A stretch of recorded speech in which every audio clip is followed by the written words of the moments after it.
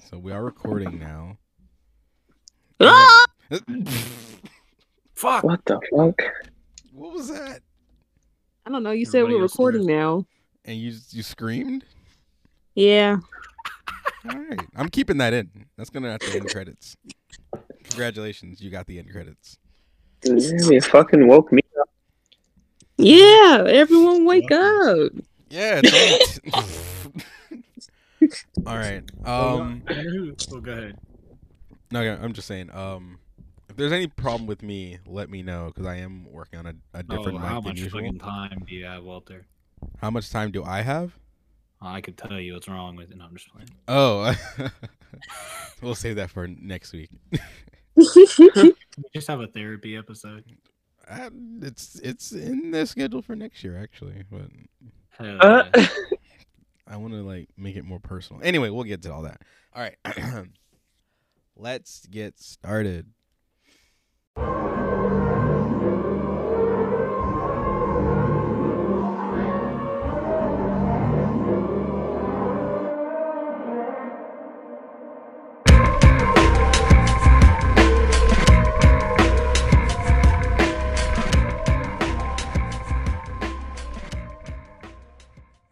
Hello, everyone. Welcome back to the Murder Board Podcast. This is Civil Trials, a discussion show for the Murder Board Podcast. I'm your host, Walter, and tonight I am here with another full panel. We're going to go down the line here. We're starting with Gavyn. Gavyn's back.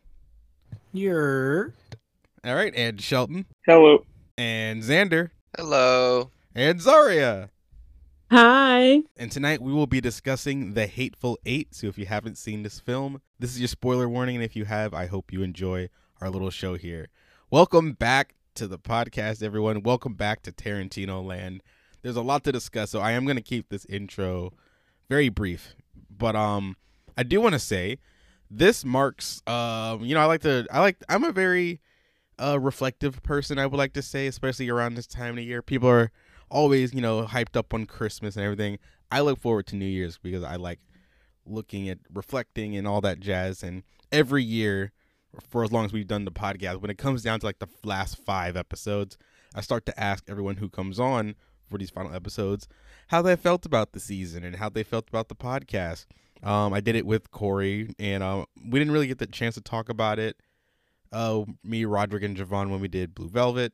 But I did want to bring you guys here because this is probably the most unique group we've had on this podcast here. I've been very excited all week just to have, my 2 newbies and my 2 long timers. So I am going to start with Gavyn and Xander here. Gavyn, you're going first. You joined us very early in the summer with Euphoria. And now you've done, 4 episodes? 4 or 5?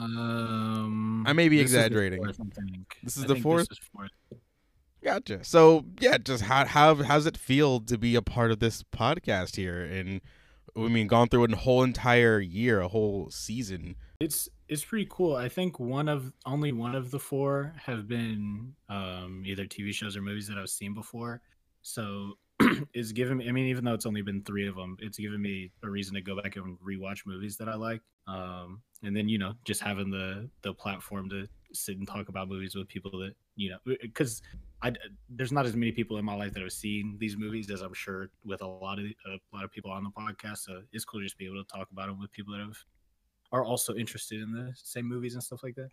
All right. And just to give a little refresher on Gavyn here, he joined me and Shelton for Euphoria back when that was pretty much trending every week. Very fun episode to listen to. We got into a lot there. After that, you came back for another Western, actually. You came back for one of my favorites. Can I remember the title? It's a long one. Yeah. Okay. Hold on. Let me see if I can remember it just off the top of the dome here. It's Jesse James and I got it. The Assassination of Jesse James by the Coward Robert Ford. There it is. There you go. Yeah. Joined me and Zharia for that one. Honestly, one of my favorite episodes to listen to, just because that conversation was just, it was a perfect mix of just funny, while also us giving actual opinions. I don't know why, I just like thinking about that movie, and that going back and listening to that episode helps the experience for me. So I hope it does the same for you guys. And people who listen and go back and listen. After that, Red Dragon, where we go from murderous cowboys to horny serial killers. I feel like, Gavyn, you've just been brought on for any of my favorite movies because I also love Red Dragon for possibly all the wrong reasons. So they've been good so far. Yeah, and now we're back here and talking some good old Tarantino, the bloodiest. Sure. All right, moving over to Xander. Xander also joined us pretty early in the summer. First of all, I remember approaching Xander. I don't know how we got into the conversation, but as soon as you mentioned Doctor Strange, I was like, well, let me see if I can just mine this child for this podcast. And luckily, he decided to agree, and he joined us for Doctor Strange and the Multiverse of Madness. Took a bit of a break after that, but recently he joined us again for The Shining, and now he's back for some Tarantino. Xander, how does it feel to be a part of this podcast and being a part of this very long and honestly exciting season? I'm honored. It's been fun. It's been a good reason to kind of catch up on movies I've been behind on, because I'm behind on quite a few movies. Like a few classics and stuff, so it's good. Absolutely. Yeah, like I said, it's been really fun having both of you guys here. You guys, in my opinion, you guys have such unique voices, and that comes with very unique opinions, and I feel has helped elevate this podcast. So again, thank you again for agreeing to do this. Yeah, you're honored. I'm honored as well. My two long timers, Shelton, Zharia. I can't forget about you guys. I said this in a post in our Discord, but I feel like you guys, including Solo, have definitely been like the stars, and Roderick have been the stars of this podcast. I feel like whenever you guys are on, especially us as a collective, in these longer episodes, we tend to get a lot of numbers in, and I just have to think it's because of you guys and your voices. Starting with Zharia here, how has it been? How has season 4 for you been? You know, you've done tons of movies. I won't even go down the line of how many you've been on because you've been on a lot and I can't remember them all. This season's been pretty cool. It's been more movies that I have not seen, so it made me like go out of my comfort zone and what I'm used to. While I haven't liked all of them, I do appreciate watching all of what I did, what I was like on for. Watching all of those, it did make me appreciate the movie at least. So yeah, so I like season 4. It's cool. It's been fun. All right, yes. I know a while back me and you were talking, or you came to me actually and said that our episodes that we did this year are possibly some of the funniest, including Yes. The one that always comes to mind is April Fool's Day. Oh God. Very fun episode. Yeah, it's just been a really wild ride. Again, I think of April Fool's Day for you this year. I also think of Red Dragon because that was just a funny conversation. But we got some pretty good ones in there. Shifting over to Shelton. What are your thoughts? How does season 4 feel for you? You know, I feel like you've seen a lot of movies this year that you haven't seen before. That's every year. Every year, dude. You show me so many movies. Some of them are amazing. Others I just can't wrap my fucking head around. And for whatever reason, maybe it's because you woke me up for this, but I can't stop thinking about the fact that you made me watch fucking Blood Rage a second time in person with a bunch of other people that hated it just as much as I did. But it was glorious, wasn't it? Yeah, Blood Rage, flashback to season 3. Yeah, season 3. I love Blood Rage. Got to feel my pain. Well, you know, it's not cranberry sauce, and I feel like that's a message we should get out there to the people. It's not cranberry sauce. But yeah. Random posts, Twitter, Instagram, whatever the fuck. Random posts is like, it's not cranberry sauce. Please stop.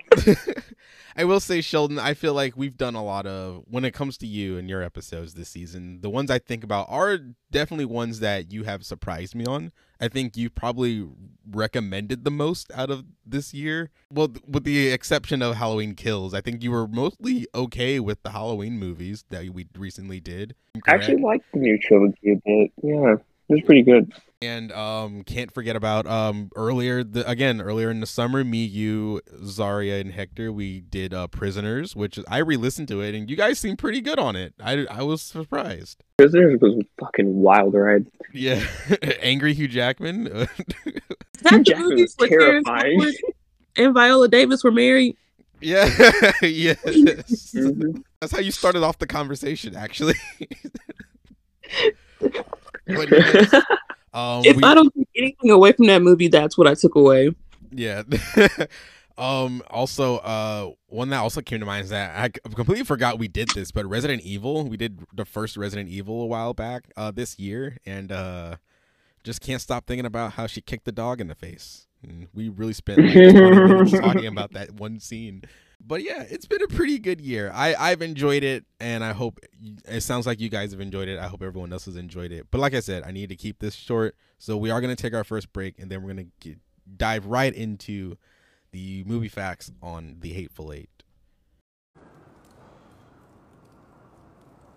That's as far as I got. How am I doing? You're a real imaginative nigger, ain't you? So, do you intend to murder me based on a far-fetched nigger theory? Or can you prove it, cabrón? It ain't so far-fetched, Senor Bob. And it's a little bit more than a theory.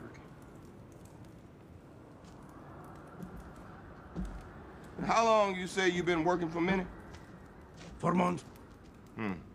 See, if you'd have been here 2.5 years ago, you'd know about that sign used to hang up over the bar. Minnie mentioned that to you? No. You wanna know what that sign says, Senor Bob? No dogs or Mexicans allowed. Now, Minnie hung that sign up the day she opened this haberdashery.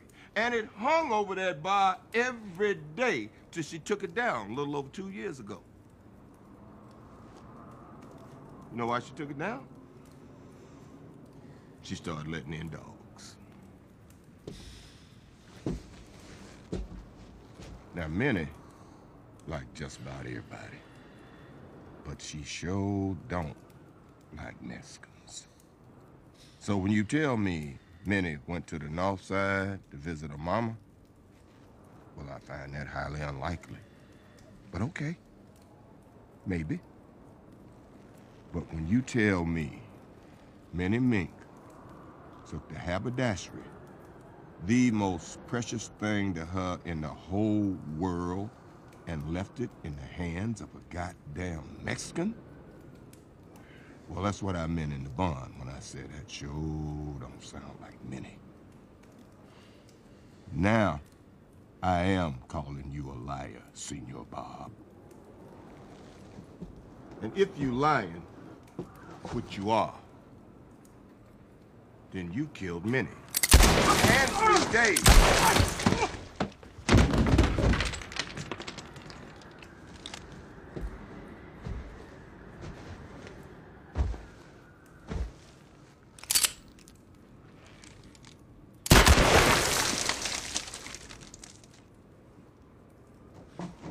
Four measly bullets, and there goes Senor Bob.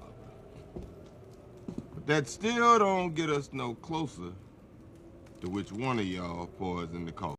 Okay, we're back. Here are the facts on The Hateful Eight. It was released December 25th, 2015, directed by Quentin Tarantino, screenplay by Quentin Tarantino. The film stars Samuel L. Jackson, Kurt Russell, Jennifer Jason Leigh, Walton Goggins, Damian Bashir, Tim Roth, Michael Madsen, Bruce Dern, James Parks, and Channing Tatum, with Quentin Tarantino as the narrator.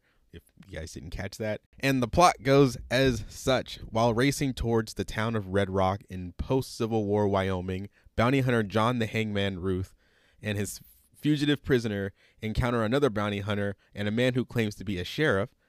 Hoping to find shelter from a blizzard, the group travels to a stagecoach stopover located on a mountain pass. Greeted by 4 other strangers, the 8 travelers soon learn that they may not make it to their destination after all. The budget for the film was between $44 to $62 million, and the box office was $156.6 million. Some bonus facts here. This is a pretty interesting story surrounding this film. So Tarantino announced this film in November of 2013. He conceived it as a novel and then a sequel to the 2012 film Django Unchained. But then after a while, he decided to just make it its own standalone film. But unfortunately, just a month after writing the first draft, the script got leaked online, and that was in January of 2014. So he decided to abandon the project and publish it as a novel instead. But it was in April of 2014, Tarantino decided to do a live reading of the script at the United Artists Theaters in Los Angeles with this cast that we have on screen, with the same cast. They got together, they got on stage and did a live reading of the script, drunk. That's an important detail. But after that, he reconsidered and decided to resume the project, and thus The Hateful Eight was made. This movie did go on to be nominated for 3 Oscars and winning 1. It was nominated for Best Original Score, Best Supporting Actress for Jennifer Jason Leigh, and Best Cinematography. It didn't win for Best Supporting Actress. That went to Alicia Vikander for The Danish Girl. And it also lost Best Cinematography. That went to Emmanuel Lambowski for The Revenant. If you remember that year, The Revenant won the Oscar for Best Lead Actor for Leonardo DiCaprio. So that's your connection. But this movie did win the Oscar for Best Original Score, which is funny because the score of this movie, and for people who know your John Carpenter, the score from this movie is made up of snippets of unused music from John Carpenter's The Thing, and it's the same composer. Nice. So if you listen to movie scores, or you just want to look it up, if you look at the entire Thing soundtrack, there are snippets of unused tracks. John Carpenter likes to use synth music, but he'll have some orchestral stuff in there. All the orchestral stuff was lifted essentially from what was not used in The Thing, and Quentin Tarantino, being the sampler that he is for music and movies, took that, got the original guy, the same music composer who did that movie, did this movie, and said, yeah, just add what you didn't use in, and then create something out of that. So yeah, most of the big elements, a lot of the big scenes of this movie is just unused music from The Thing. That is exactly what I was thinking. I was thinking it sounded like The Thing, and I was like, no, I'm just crazy because it's got dude in it. It's, Kurt Russell, but no, okay. Yeah. It's very, if it came from a movie and it's in a Tarantino movie, it's very deliberate. It's kind of the first thing you should know. But yeah, I just think that's fun. And yeah, Kurt Russell is in this movie. Classic The Thing. Go back and listen to our episode of The Thing. Shelton was very, very happy for that movie. He really likes that movie.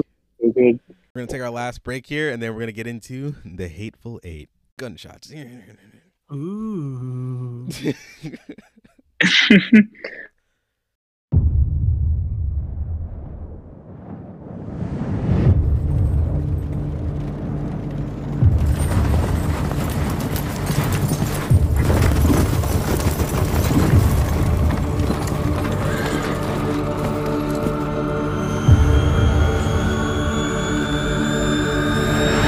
Got room for one more?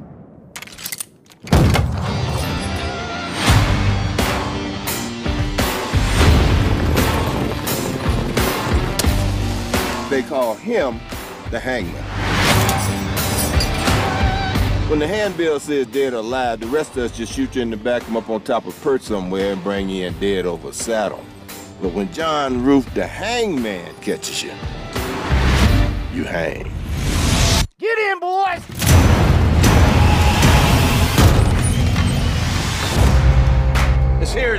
Dahmer goon.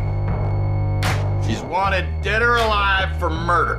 When that sun comes out, I'm taking this woman to hang. Is there anybody here committed to stopping me from doing that? Well, well, well. Looks like Minnie's haberdashery is about to get cozy for the next few days. Yes, it does.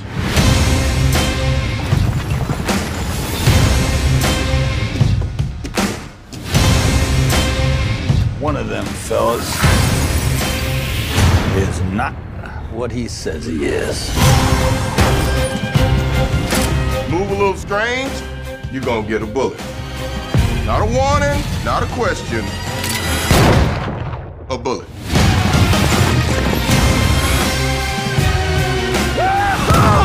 Now we're talking.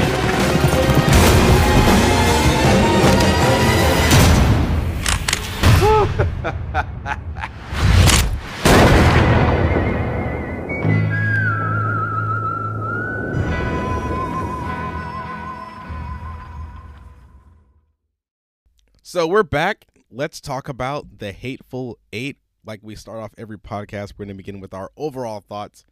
Just because there's a lot of us, we're going to round table it, and I might just, switch it back and forth. But either way, Gavyn, you're going to kick us off here. Overall thoughts on watching The Hateful Eight for this podcast. Hey, I mean, it's a Quentin Tarantino film. You know what I'm saying?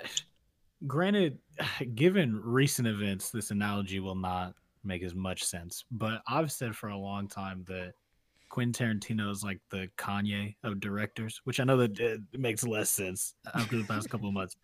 But I just feel like it's one of those things like you could watch a Quentin Tarantino movie and think it was like not good at all. But I feel like you'd still have to sit there and be like, yeah, but I mean, it was still a Quentin Tarantino movie. You know what I'm saying? Like, I loved this movie, but there were definitely I probably have more complaints about this movie than a lot of other Tarantino films, just on like the shot length and just, how long and drawn out some of these shots were. But I mean, at the end of the day, I mean, it's a Quentin Tarantino movie. It's obviously good, good story. You can't have a bad actor in a Quentin Tarantino movie. So I mean, yeah, I liked it. It was pretty good. All right. Shelton, I believe this is your second Tarantino movie that you've seen ever, right? Yeah, this and Pulp Fiction that I can think of. All right. Overall thoughts, go. I never stopped remembering that it was a Quentin Tarantino movie just because, it feels like his style is just so blatant that you can't help but be reminded throughout the entire thing that, yep, he made this movie. And even though this is, more of a direct, ongoing story, it's still, with the jumping back and forth in time and stuff like that. It was pretty undeniable. It's like, yeah, he definitely made this. It was a wild ride, though, just like Pulp Fiction was. And Xander, what about you? This is probably my favorite of his movies that I've seen. Which I don't know how much that's saying because I don't love. I like this one and Django, and that's pretty much it. Out of what I've seen, but yeah, he gets a little too pretentious for me at times. There's a, when the narration kicks in, I'm just like, okay, dude, and the long drawn out shots. Yeah, there's some stuff that I think is a little too much, but he is a fantastic director. I think his ego just gets in his own way of storytelling, and that's my kind of thing. Is I value storytelling above all else. Above all the artsy fartsy shots, which are pretty. Don't get me wrong, but and now that I know the thing soundtrack little tidbit because what I was thinking too is, man, this soundtrack sounds a lot like The Thing, and this really long shot of Cold Winter with Kurt Russell really reminds me of the beginning of The Thing, and so that's kind of funny, and that's kind of I can see that being a nerdy, like a film nerd kind of thing, which is cool and all, but like with music for me, I can kind of enjoy some music nerdy stuff, but then I also recognize like, okay, it can get in the way of being a good song, and it can definitely get in the way of appealing to a general audience. Zharia, overall thoughts. I had to piggyback off of what like Shelton said. Like you can't like as you're watching it, you can't like forget that this is a Tarantino movie. Like, I like the movie overall. It's not my favorite of his movies, but it's pretty. This was pretty cool. It's pretty decent. A wild roller coaster ride. Yeah, definitely. Okay. Wow. All right. A lot of different opinions going on here. A lot of different levels we got going on. All right. I feel like by the end of this, we're gonna have a lot of guns pointing at each other, which will be good for me because content. But just make sure no one's feelings get hurt. Mainly mine. Anyway, as for me, there we go.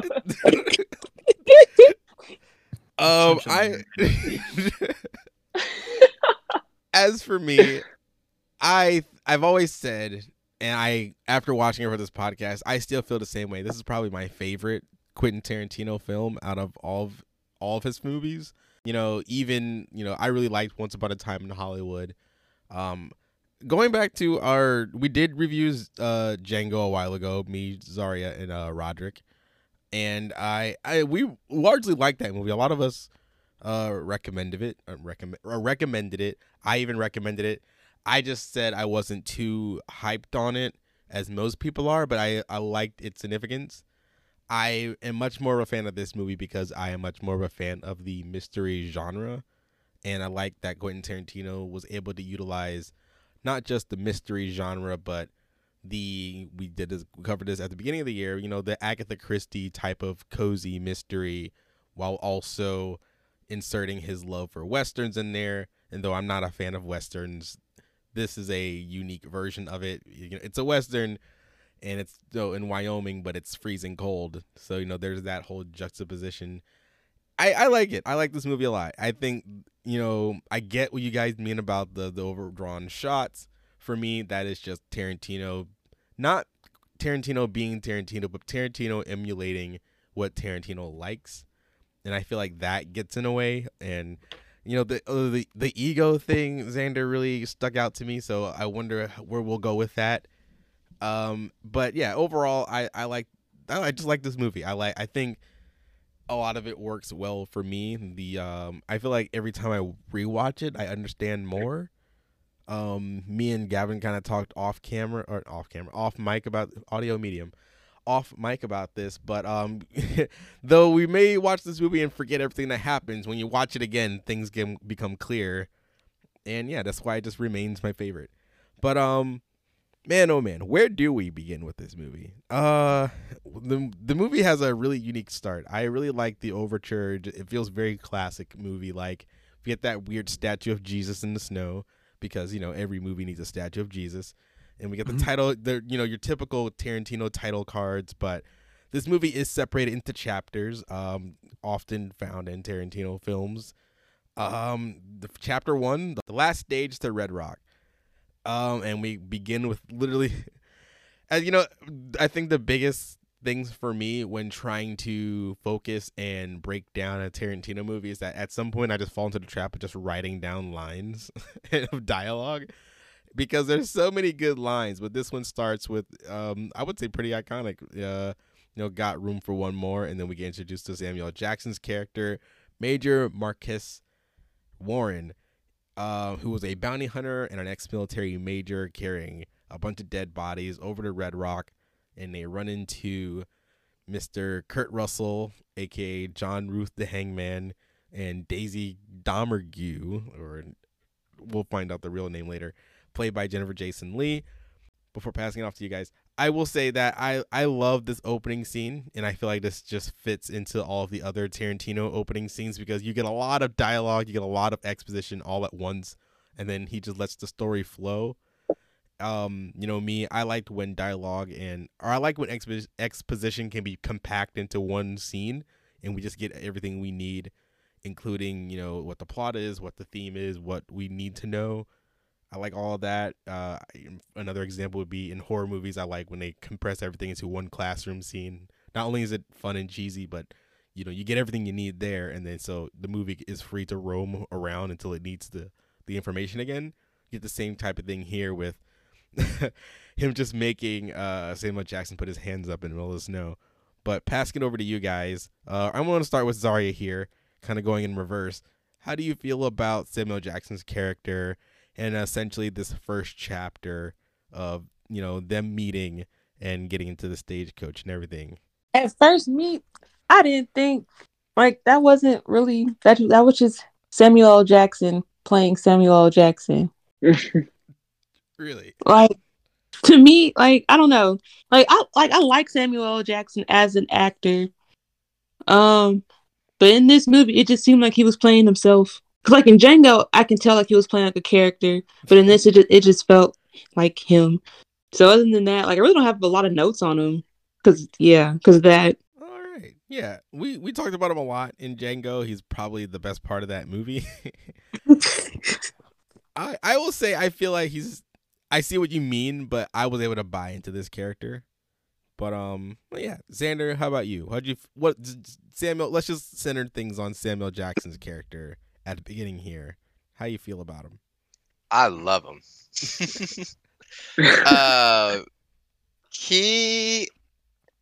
I can see, what she's saying. Where I think it's a lot of Samuel L. Jackson, but he is throwing on a bit of a character. Kind of throwing on a bit more of the time period feel. And honestly, the way I see it, it's like when it comes to casting, if Samuel L. Jackson is this character, is closest thing to this character that you're wanting to portray, I say, go for it, because then that's going to be easier, at least I would think. Because then you can think, oh, okay, I can kind of use my wittiness as a baseline and then add a bit more things. And too, like later on in the story, you kind of see him develop a little more. I just love the sassy old black dude kind of witty thing, because there's a lot of that going around in my family. And then he's also a bounty hunter, which is like one of my dream jobs.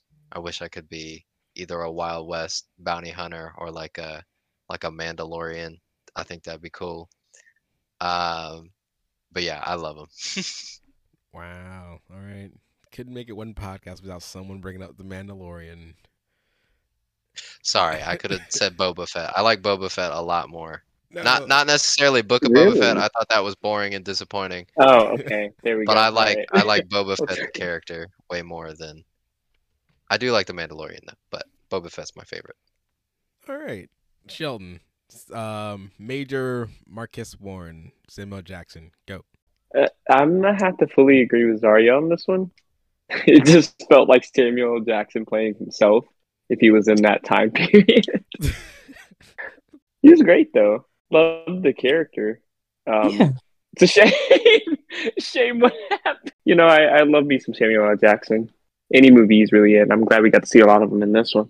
Definitely. All right. And Gavin, what about you? I mean, and I'm sure I'm forgetting some Samuel L. Jackson roles off the top of my head, but other than him playing Steven in Django, this is probably one of my favorite Samuel L. Jackson roles. And going to what Shelton and Zharia said about like this role just feels like him. I was watching interviews after I rewatched it of like the cast and stuff, and I don't remember if it was like Jimmy Fallon or Jimmy Kimmel or what, but he was on one of the late night talk show, one of the late talk shows. Sam Jackson was, and he said that like a lot of his process for films is like Quentin will give him the script and he'll just read through and be like, yeah, I want this character.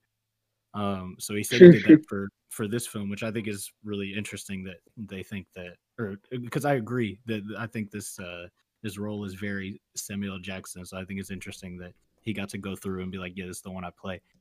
But yeah, I love him in this movie. I think out of all the characters in it, he's got the most interesting development for me.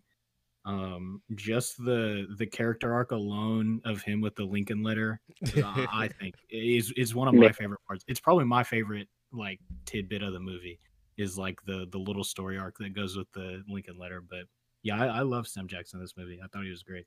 All right, yeah, man, like I said earlier, I don't get that he's playing himself, but I do buy into the character. Steven in Django is just unmatched, honestly.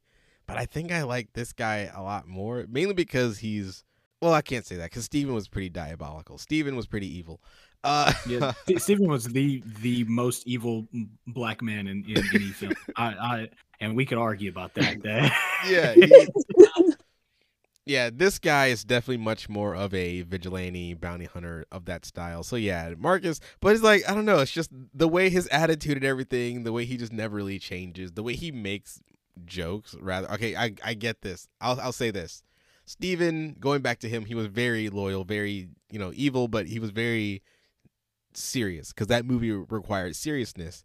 But this movie, number one, this movie is pretty much a stage play. Just even the way it's filmed with just one view, and just the camera moving side to side, it's a stage play. It's almost a show, and I feel like I buy into it more just because of this requires much more theatricality, and I feel like the characters are much more theatrical, while in Django the characters there are much more dramatic, and I feel like all of Tarantino's characters are very much more dramatic rather than theatrical. Other than this and maybe Hollywood are the ones that you really get into the theatricality of it all, and that requires a lot more levity to be set in. And so I buy into this character a lot more. I do love the Lincoln letter. I want to talk about that a little later because I can talk about it now. The Lincoln letter is one of my favorite things. A lot of people talk about the briefcase in Pulp Fiction, the sword in Kill Bill, even the diner scene in Inglourious Bastards. But the Lincoln letter is one of the most. It has to be the most funniest plot point in film history ever. And it's the fact that every time I watch it, I forget that it may or may not be real.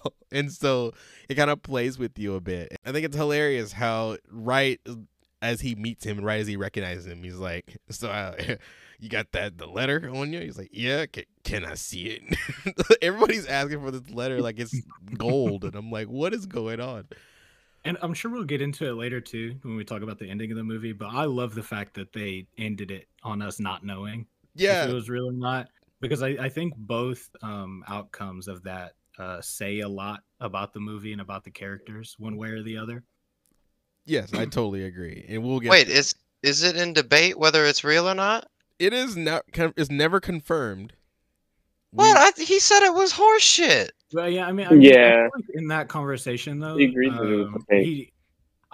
I'm just trying to put like myself in the shoes of like a black guy in that in that situation, and I feel like if you're the only black guy in the room and all the white people are like, yeah, this letter's fake, like you're doing more harm than good to yourself to argue with them at that point. Yeah. Like, so I don't feel know. Like just taking the L there is kind of. I think it's pretty clear that it's fake. Because the only one really calling it is the hangman. Everybody else is like looking to him to clarify. I just feel like after the sheriff like broke down, like, okay, you're telling me this black guy like in this age has a letter from Lincoln and like went on his little speech. Like after that, I feel like if I'm in that situation and you start arguing, well, like, nah, motherfucker, like this is real, like it's just gonna escalate and then it's gonna get to the point where nobody cares. Like. Yeah, I feel like the Lincoln letter, while being a funny MacGuffin, which is something Tarantino does often, like I said, I mentioned the briefcase and everything. Steven Spielberg started the whole MacGuffin thing. Well, I think it goes back to Hitchcock, but the object that everyone is after or wants, and so Tarantino liked to take that and mess with it. In Django, it was Broomhilda that was the MacGuffin. Inglourious Bastards, it was literally Hitler. That was the MacGuffin. And so I like the fact that he plays with it, and so the fact that it's in the form of this Lincoln letter, not only does it act as, it's not a MacGuffin that people are after, but it's a MacGuffin that people see as either it's a safety net for Major, who I'm just gonna call him Major for now on. It's a safety net for Major, like he said, it's kind of a shield, but for everyone else, it is this like shiny beacon of like, okay, maybe we can trust this guy, despite knowing what he did and getting back into his character. The fact that this man is one of the most evil people in the land, not evil, but the fact that he's known for burning a whole lot of people alive in a jail. And then, taking the reward, and not only was it a way for him to get away, but it's the fact that he took everyone out with him, including his own people, including a bunch of people who were on his side, while also taking out like one Southerner that was after him. And so that kind of takes you into the mindset, or brings you into the real mindset of like, okay, this guy is much more dangerous. So you do kind of doubt him a bit. But then going back to the original question, I don't know. I like the fact that it is left unsaid, that it can be real, it couldn't be real. I think them reading it at the end kind of confirms that, okay, maybe it is real, but everything he says earlier on can be in question, but we just don't know. And I love that. I just love the whole Lincoln letter thing. It's fun. Well, at the end also, Chris says to the, what was it? It was old, fuck, I can't remember. Mary Todd? But yeah, old Mary Todd. He points out that was a nice touch, and they both laugh. I feel like that's kind of showing. That was another like one of my yeah, that was a nice touch. Oh, sorry, I didn't mean to cut you off. You're fine. I had barely anything left to say. One of my favorite details of that was like, and I had to rewind it to see it, but if you look like while Chris is reading the note, Major is like sitting, or he's laying back in the bed, like mouthing the words the entire time, right behind him, like along with him. I thought that was a really cool detail. Yeah. I mean, if you want to like connect it even back, it goes back to the whole Ezekiel speech in Pulp Fiction, the Bible verse, which is something that's not, what is it? I think the whole thing is that it's not word for word, or it's his own version of that verse, which is why he says it before killing someone. Right. So you just believe, you automatically believe that Samuel Jackson will make up something and make people think it's real, to the point where it's like, well, maybe it is, and then before you even find out, you're dead. But getting to the second half here, to the second half of this partnership we have, is good old Kurt Russell. Oh, man, I don't know where to begin with Kurt Russell. I like his character a lot. I like him as an actor, but he picks some weird stuff to do nowadays. Like, I know he was Santa Claus for a couple of movies on Netflix. When I think of Kurt Russell, I think of like one of the most manliest men ever to live. But then if you look at him now, Google him now, he looks like an old white man. So I don't know. But Kurt Russell as John the Hangman, another character I really like, especially in the beginning here, where he is kind of the man in charge. Like he's the guy with the upper hand. He is the one leading everything. How do you guys feel? Let's just go back around. Gavyn, you can start us off here with John. I mean, I can't really say I dislike any of these characters. Like, I thought all the characters were pretty integral to the story. But I really liked John. I thought his character was pretty interesting. It's like you said, other than like the newer weird stuff that Kurt Russell does, it's really hard for me to not like him in a role. Like, he could act almost any character, and I'd be like, yeah, that's a Kurt Russell role right there. But yeah, I thought, like you said, like him coming in the intro and being like as much of a presence as he was right in the beginning was really good. All of his interactions with what was her name, Daisy. Was one of it. Oh man, all of their conversations were so funny to me, and then like the guitar scene was perfect for me, just because like him going the entire movie just being like, understandably, because like for 10 grand back then, I can't say I wouldn't do the stuff he was doing, but or no, hers was just 10, but I forgot what I was about to say. Oh yeah, him going like being so harsh on her the entire time, and then going be like, fine, yeah, I guess you can play the guitar, and then just freaking the fuck out and smashing it was one of my favorite parts of the movie. But No. yeah, I thought I really like John. And because I feel like a lot of characters in that situation will eventually fold and just be like, fine, let's just kill her. But I like that he the entire time was like, no, I'm sticking to my plan. We're taking her alive. Yes, man. And we'll get everybody else. I did want to break here podcast because I did want to ask because John is, I will say Samuel Jackson's character is the main character. But John here is obviously our, I would say, not even really a co-lead, but kind of like the driving force for the movie, especially when it gets started with the whole thing. But I want to say, did you guys know this movie was a murder mystery of sorts? Did that, when you first, if you remember first watching it or even watching it for this podcast, did you have any recollection of the fact that this movie was going to be essentially a bottled murder mystery? Can't remember. Like I remember, wanting to figure out the mystery of like who the people were, and so I kind of assumed that the original owners were probably murdered. Because Bob is a lying hoe, and it was very obvious from Yeah, the fuck beginning. Bob. I take it back. I do hate Bob. I thought he was funny, Bob but so much. He did so much work. I don't want to start on Bob just yet. Oh boy. Okay, so Xander, no.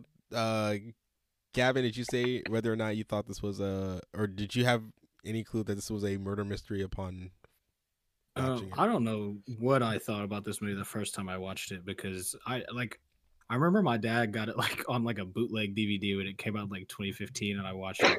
And I don't know what I thought this movie was, but like I was telling Walter like right before we started recording, like like every 5 minutes I was like, yeah, I don't remember any of this happening. I don't know what I thought this movie was, but like I remember they met in a room and then somebody died, but but yeah, I remembered like some sort of a murder mystery thing, but not nearly in the way that it happened. What about you, Zharia? Did you think this was going to be a murder mystery? No, I just thought it was going to be a Western type of thing. Like no mystery, just out west doing Western stuff. Just another Django. Basically.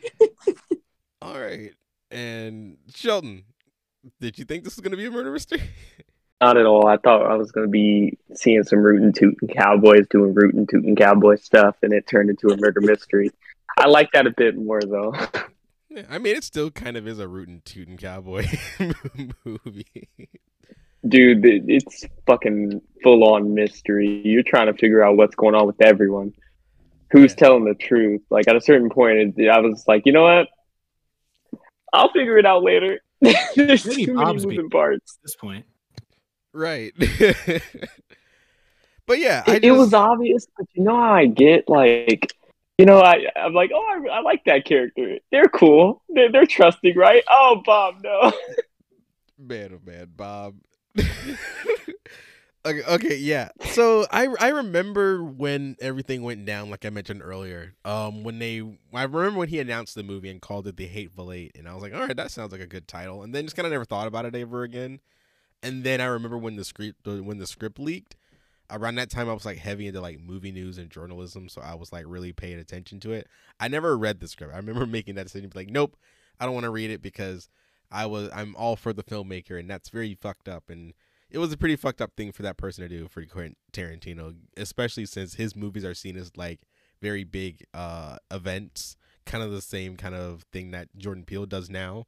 I still think Tarantino is the king of the event film, but it was just I do remember them being like, oh, it's his version of a murder mystery, which meant like, it's gonna be anything but.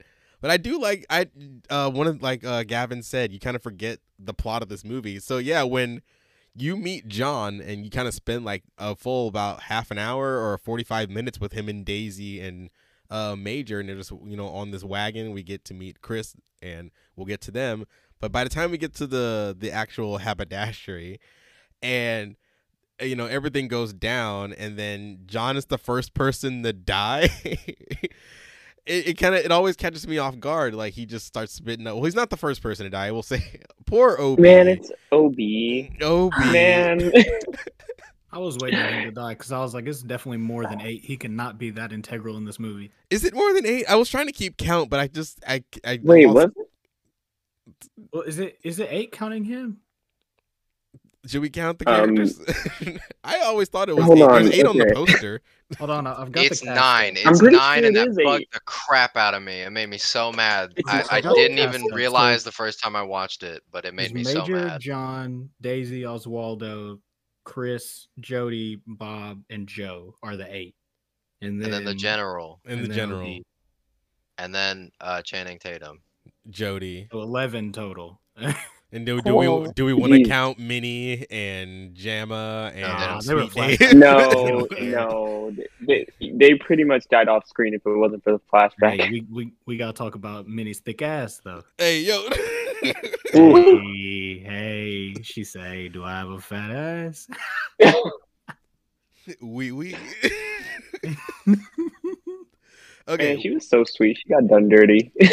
we're getting ahead of Fair. ourselves. I do want to bring it back to start of chapter 2 because chapter 2 is when we meet Walton Goggins' character Chris Mannix, who I think this chapter really brings in the theme of the film, especially when we see them get to the haberdashery in chapter 3. But I just gotta say, I feel like we start off the movie. I feel like we should hate Chris Mannix just because of how they talk about him and who he is, and but That's I had to yes. and then you just kind of end up loving him anyway. Like the whole time I'm watching it, I'm like, I feel like I should hate this character, but here I am, kind of liking this character. This gives off goofy kid vibes. Yes, like And then this him is the also sheriff. being like sort of respectful, even in the racism. It's like it's conflicting. Man, I just love every other sentence with him is, well, my daddy would truly appreciates that, and I'm like, why does this dude have such daddy issues?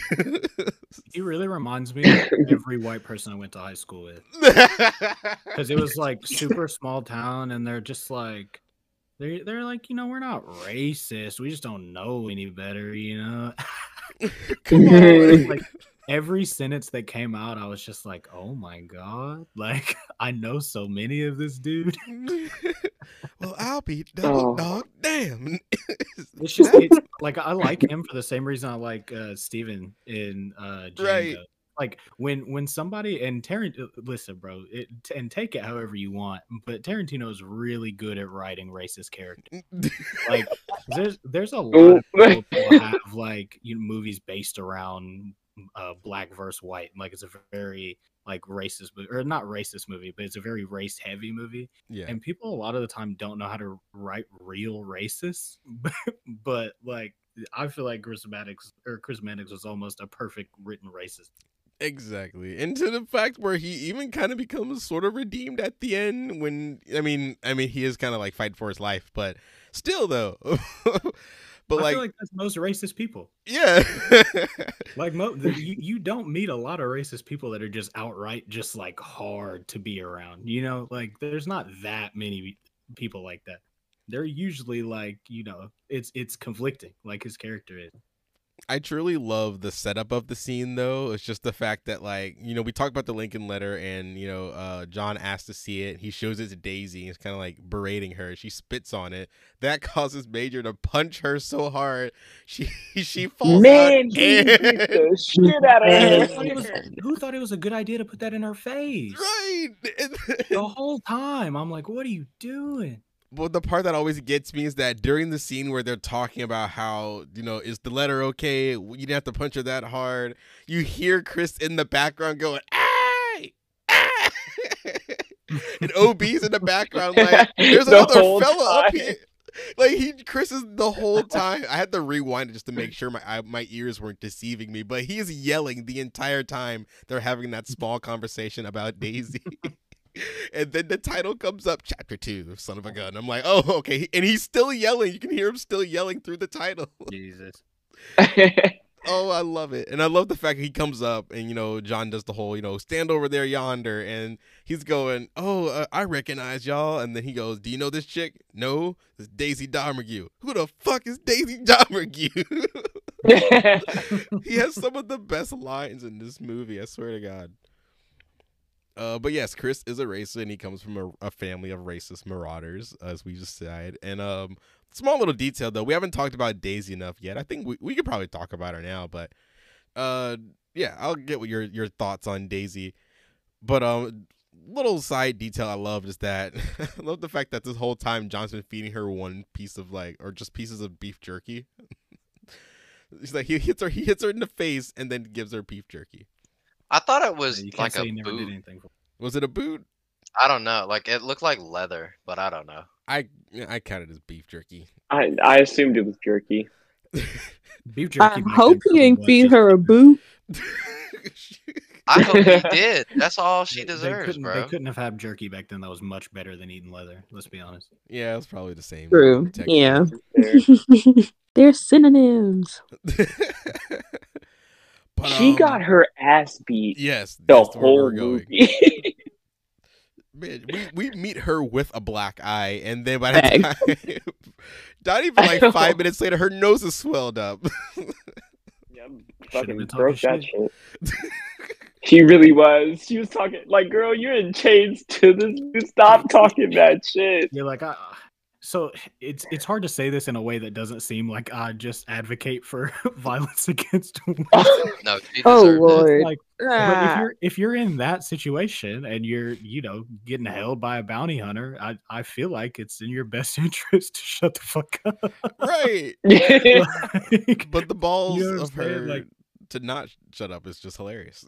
Like mean- obviously, like people shouldn't get kidnapped, right? But if I get kidnapped, I'm not gonna talk some kind of way to the person kidnapping me. Well, yeah. Have some Especially fucking back guts then. though I to get- talk it's mad different now. shit. But I also You think gotta have about it. some- I also think about it like she probably thought like there's a slim chance that she will die. So you got to get all she got off her chest before she died.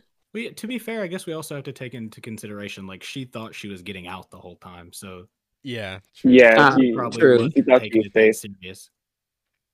Yeah, but still. I the mean, way even he- still, once you get bitch slapped out of a fucking stagecoach going full speed, you probably learn a lesson from that. Yeah, but she didn't change until Mm-mm. like y'all were saying, she didn't change until she thought like she actually might be screwed. Like Yeah, towards the right. end, she changed her tune a little bit. Do we know? Like, I don't want to. If we're gonna talk about this later, I don't want to get into it now. But do we know if there were actually 15 other people? We don't know. And again, much doubt like the Lincoln letter, I chalk it up to it could or could not be. But I want to say she was probably lying because there Because I was mean, what? I guess to the end, it doesn't really matter because I feel like they bled out. But like, Yeah. Yeah, Well, she hanged, but well, yeah. man. I do want to say before we move forward to the next chapters here, I do want to say it's like I said earlier. This chapter brings in the political statement, the theme of the movie. Want to know if you guys picked up on it or not? So let me know if you do. But if you paid attention to the dates, I named earlier and when this movie came out and what this movie is saying, things add up. I put in my notes here that this is probably Tarantino's most political film he's ever made. One he's really making a commentary on, especially for the time period of 2013, 2014, 2015. Like I said, Tarantino wrote this movie or began writing this movie in 2013. A lot of this movie talks about justice and, the relationship between blacks and whites and all races essentially, but mainly just the conversation of them post Civil War in America. Well, like I said, he wrote this in 2013. What happened the year before? Does anyone remember? Year before 2013. Yeah, 2012. Big event that happened that led to some significant things happening. Was that Trayvon? No. Yes. Obama got reelected. Yeah, there's that. Well, there It's was that. Obama's second term. Yeah, that's true. But yeah, it is Trayvon Martin was killed in 2012. And, Okay. Soon after that we got the first I won't say first, but like the uptick of Black Lives Matter, or that becoming the movement there. And so I do feel like Tarantino is taking all of that, or had taken all of that and put it into this movie, because the conversations that we have with Chris Mannix and Major and even John is back and forth. It just sounded so much about that time and everything. And this movie coming out in 2015, by that point we're talking about police brutality, and we get into more of that later on in the movie. But I feel like all of that here is within there, and he put specific lines in there that kind of scream it out. Chris Mannix literally says, "When niggas are scared, that's when white folks feel safe." And I feel like that is Tarantino definitely commenting on police brutality and race and everything that had happened beforehand. And the line gets reversed. The line gets reversed later. Only time black folks feel safe is when white folks are disarmed. Yeah. And bring in your theme here. Did you guys pick up on that at any point in this movie? Yes, sir. I didn't pick that it got flipped until you said it, but I remember now. All right. I did catch that one. That was clever. Oh yeah, I picked up on it. All right, yeah. I liked it, and I feel like it is kind of very base level. I mean, it is Quentin Tarantino is a white man, so I don't think he would want to poke the bear too much, although he has in the past, especially with his use of the word nigga. But I feel like, I don't know, in Django, the way he used the word felt more like a joke. In this one, he feels more authentic, but I still feel like in most cases it's necessary. Again, it feels true to these characters that he's writing here, but also I know people had problems with him writing it in the first place. But I mean, I feel like it'd be a lot more disingenuous to not have the characters saying it, to be completely honest, because like, you know what I'm saying? Like, we're not gonna try to cookie cutter this. Like, this is how it was. True. And that's how I felt too. I was like, around this time, very, very like right after the Civil War had ended and whatnot, like it was still very like tension wise, and so that was like the culture of the language. And so since this movie is set at that time, it feels historically accurate, and it doesn't really feel like it's just a white man that just threw this word in his script just to throw the word. It really felt let me not say authentic. It felt placed right. I'll say that. In a movie like this, that like race is such a core theme of the movie. Yeah. I feel like it wouldn't make any sense to not have them saying it every sentence. I will say I don't think I've ever heard a Hispanic person say it with a hard R. That was interesting, or an English person. That was interesting. That was different. Damn, I've never heard it. Man. Like, what? Yes, with that being said, it brings us into chapter 3, Minnie's haberdashery. Our main characters make it here, and like the plot says, there are 4 others waiting there. And yeah, like you're saying, that whole entire scene of like, they bring up, John brings up the Lincoln letter again, and so oh my gosh. Oh man, the black man in the stagecoach has a letter from Abraham Lincoln. The nigga in the stagecoach in the stagecoach. Abraham Lincoln? Yeah, the president. And then everybody just keeps repeating it. Even the English guy, he's like, the nigga in the stagecoach in the stable has a letter from Abraham Lincoln. And I'm like, why do they keep repeating it? Also, like, while we're on like the topic of minis again, like if we're gonna get into this, like, yeah, we can go ahead.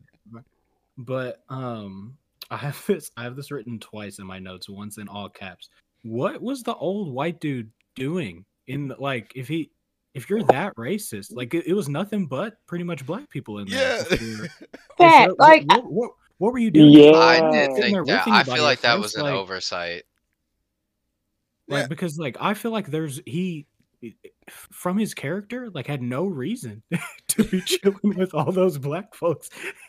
Well, he does have a reason. He was going to visit his son's grave. Or he was going to help make a tombstone because he was declaring. But he his just son. seemed like too comfortable. You know what I'm saying? Like I feel He like was really just chilling the whole time. I think that was an oversight. I was thinking the same thing. Bruce Dern as the old man, old General Sandy Smithers. Yes. I'm only bringing this up because I totally forgot his name last week, but like I said, if you've been paying attention to the release of the podcast here, last episode, me, Roderick, and Javon did Blue Velvet. That movie stars Laura Dern. Laura Dern is the daughter of Bruce Dern. Laura Dern, famous actress, mostly known for Jurassic Park, and I know her best from some smaller stuff she's done.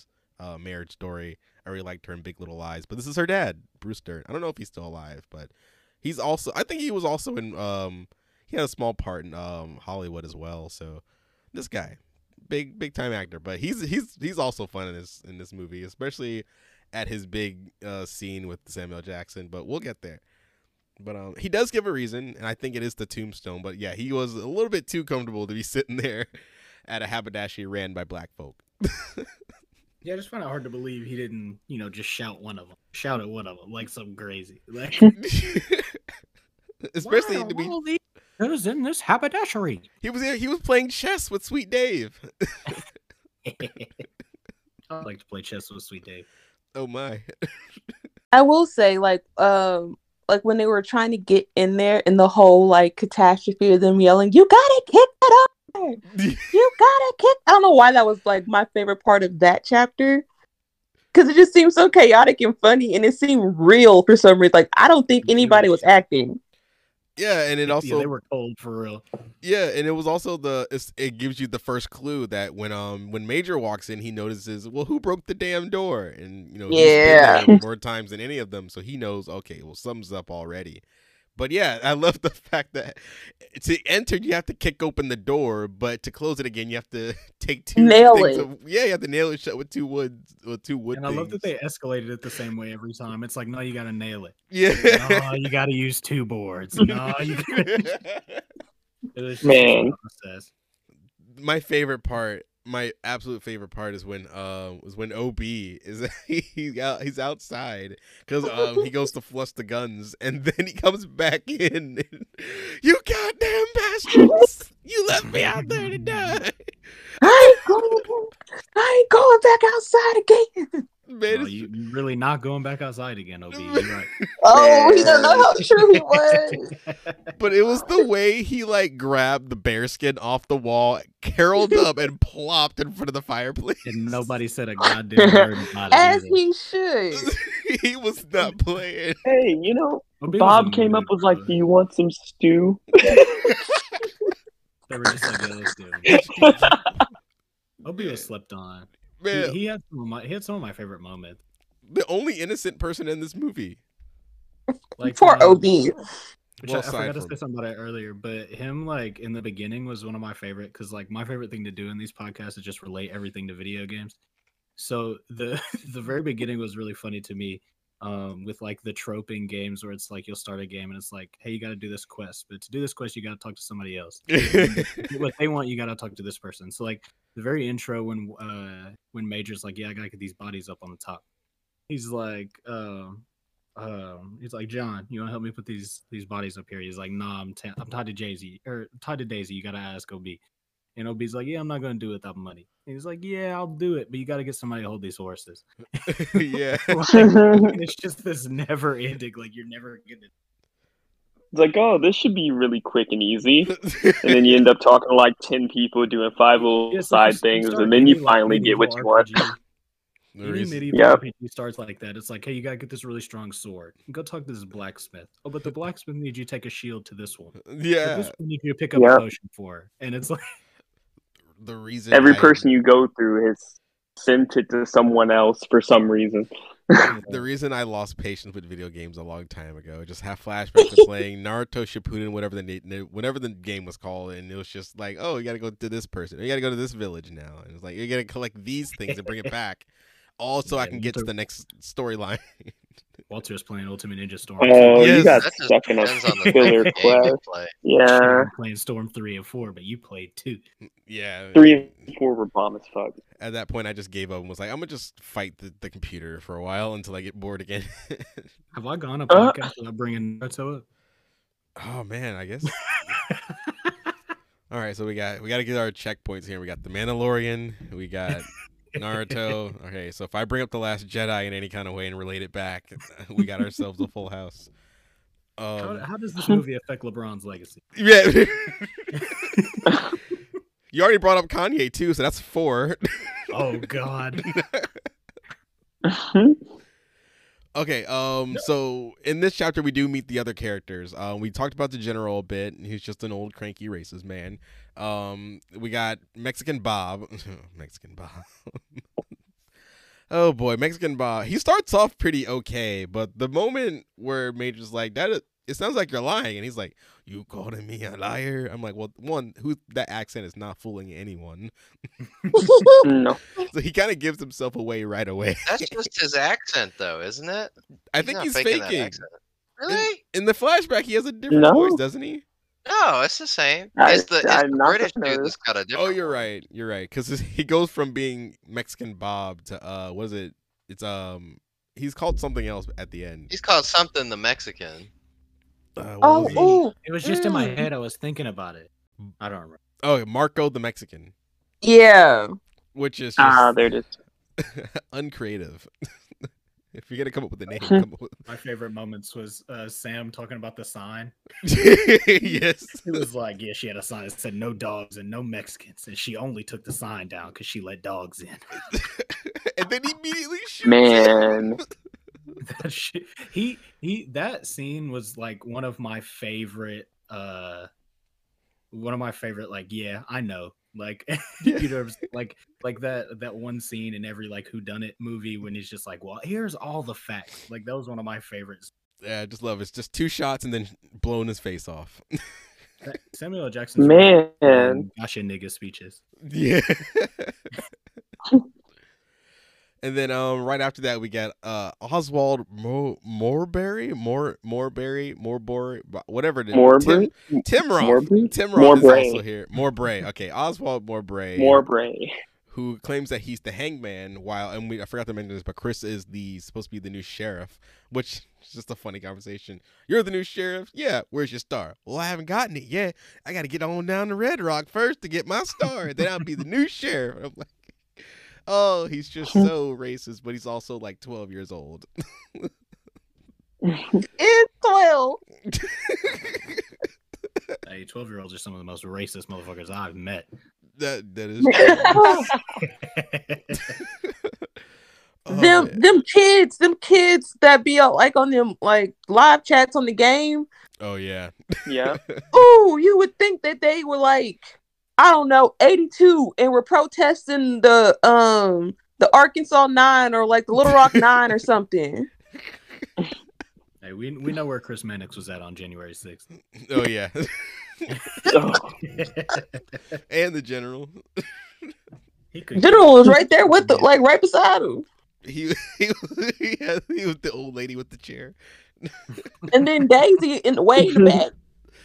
Daisy. Oh man, Daisy has some great lines though. Just when they talk about the Lincoln letter while they're eating the stew, and you know he brings up the fact, or Max reveals the fact that it could be fake. John's like, "Is it true?" He's like, "Hell yeah!" And she's like, "Talk that sass, nigga. Talk that sass." She was getting a kick out of that. And then he punches her in the face. Man. Another one she deserved. Yeah. Oh my god. She couldn't just chill out. This sounds like the He-Man Woman Hater Club.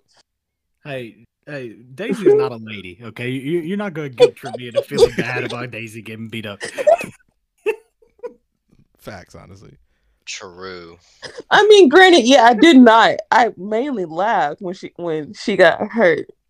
See, like I was sad when Minnie got shot, but fuck Daisy. Oh no, that was Minnie and her friend. Man, she Yeah, and deserved then that. what's old girl name? Jenny.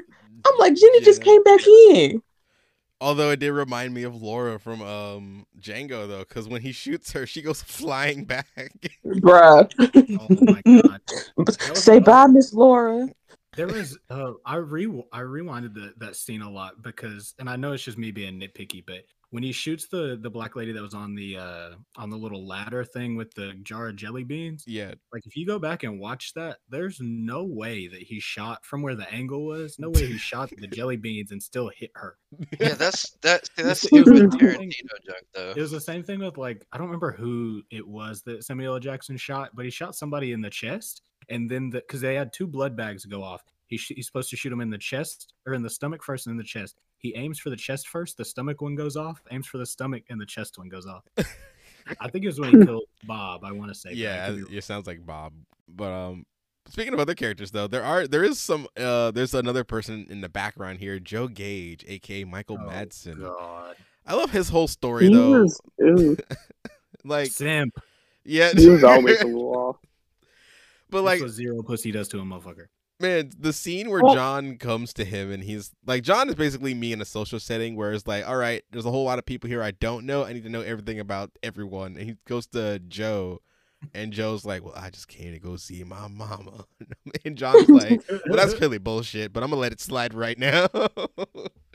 And then when he immediately starts taking guns, he goes to Joe first.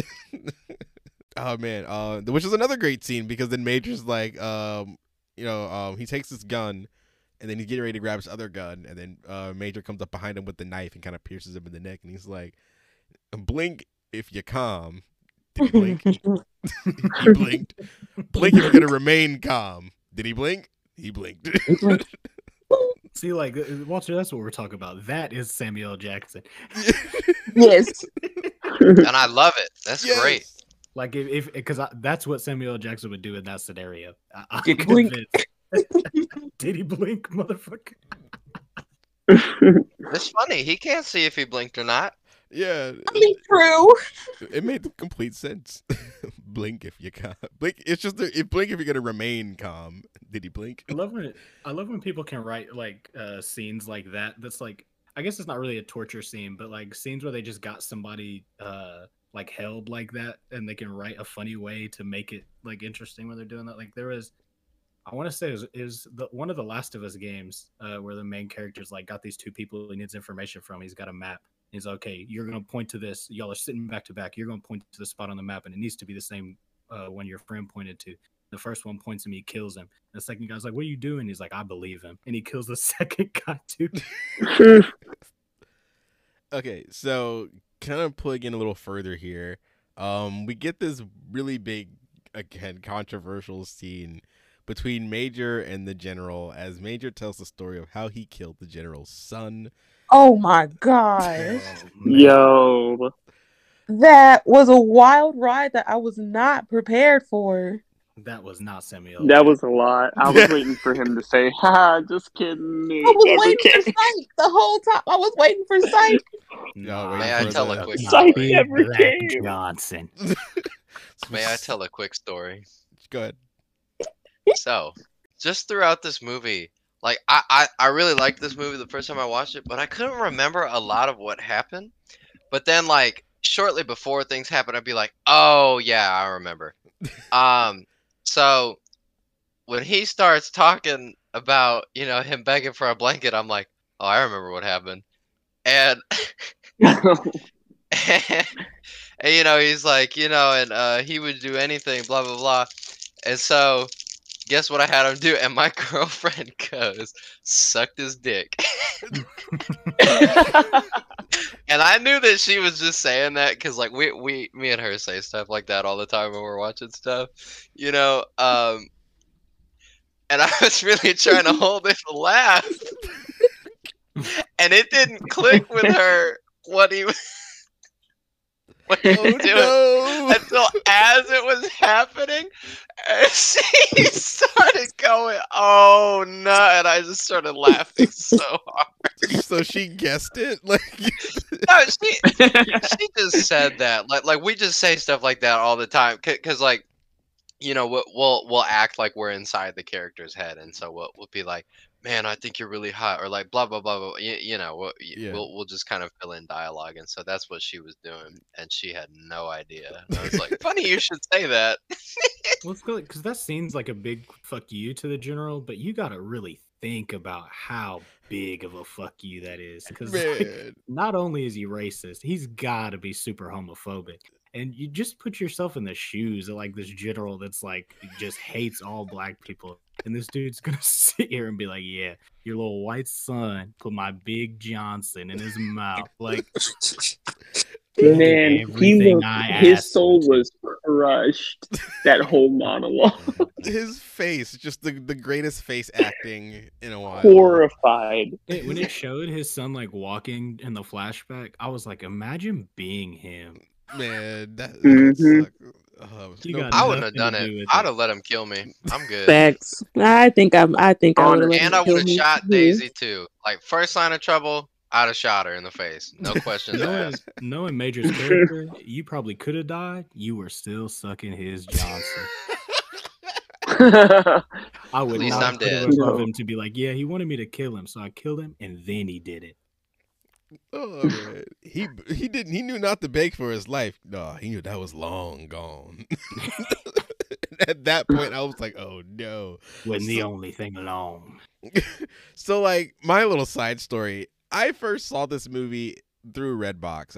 I remember when it came out, but I didn't watch it when it first came out. So I did watch it a couple months after, maybe like that January when it came on Red. Because I think this movie had a pretty fast like turnaround. It was on Redbox, and it was with my family. So yeah, I had to sit through that with both of my parents standing behind me or like sitting behind me watching the same movie and be like, wow, this is all right, this is happening. This is one of the last And movies that'd I be would terrible. expect to be a gay sex scene in it. Yeah. Yeah, man. I Not mean, ready for that one. yeah, I mean, it's just a really odd scene, and it's just, but like, it gets the job done because it's like, well, again, no pun intended. It gets the job done because the fact that he is trying to provoke this man, because earlier they do have the little mini meeting of like, okay, well, one of these guys in here is either working to bust her out or they're all working together. And so Major's kind of just knocking people off the board while also getting extra revenge, which is, I find it, that level of pettiness I support. Like, you know, but it's There's just a good climax to that argument. yeah. Haha, climax, haha. Meanwhile, Bob is playing Silent Night on the background on the piano. Conversation really sucked for the general. Oof. Oh man, how do we segue from this now? I don't have any more dick sucking puns. Okay. That's my favorite sentence I've said on this podcast. Oh man, again, Gavin, Wait. just the blind conversation, the blind girl conversation, and I just think about that now, and now I'm thinking about this. Wait, what was the blind girl conversation? Remember in Red Dragon, we talked about how the blind chick gave the serial killer a blowjob. Oh. I got a segue. Gavin talked about sucking dick. I got a segue, Walter. Go ahead. It's time for this segment to come to a close. Thank you. Thank you. Put like some welcome. applause noise right there. Yeah. Yeah. That's when we really go on break. It's just, you know, hang in there. No pun intended. Okay, but getting into from there, we'll go to chapter 4. Domague's got a secret, and we get Quentin Tarantino narrating for some odd reason. And I do love the fact that like the general's dead, so Chris just takes his coat. He got over that a lot faster than I would. Yeah, he was like, "Don't you mess with the general." I expected that to be a big point. Man. But nope, he was like, well, I'll just take his coat to honor him that way. And then we get the reveal that someone poisoned the coffee. And this is where, again, this is where really the plot kind of kicks in. And the only person to see it was Domergue, or Daisy, I should say. Her name is really weird to say out loud. But anyway, Daisy's the only one to see it, and so she really plays it close to the vest and decides to play the guitar instead. And taunts John with the song, and, you know, like you brought up earlier, Gavin, John listens to the song and then immediately breaks the guitar. Got any more verses? Oh, I'm He was glad you feeling it asked. for a little minute there. He was feeling it for a little minute there, and then, you know, he talked about him being dead.